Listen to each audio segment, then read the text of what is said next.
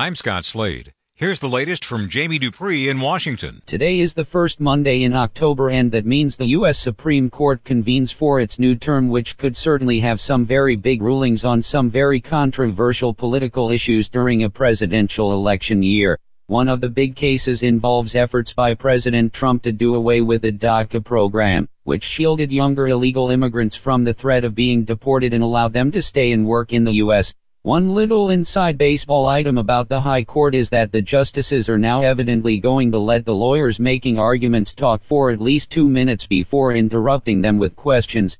I have covered some Supreme Court cases where one of the attorneys barely is able to say "Mr. Chief Justice and may it please the court" before one of the justices jumps in to question their arguments.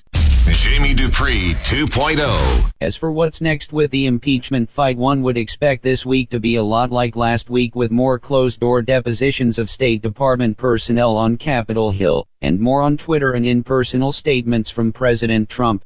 The Congress is not doing any legislative business again this week, so most GOP lawmakers will be able to avoid saying much about the situation involving the president. Mr. Trump will be on the road at the end of the week with campaign rallies scheduled in Minnesota and Louisiana. As for Democrats, I certainly do not expect them to back off their impeachment pressure as they argue the president's call to have Ukraine and Russia investigate former Vice President Biden and his son is most certainly an impeachable offense. Jamie Dupree 2.0. One of the explanations put out in recent days by some GOP lawmakers is that President Trump wasn't really being serious when he told reporters last week that Ukraine and China should investigate former Vice President Biden and his son. Several Republican senators have said the president was just in essence trolling the news media, knowing they would get overexcited by what the president said.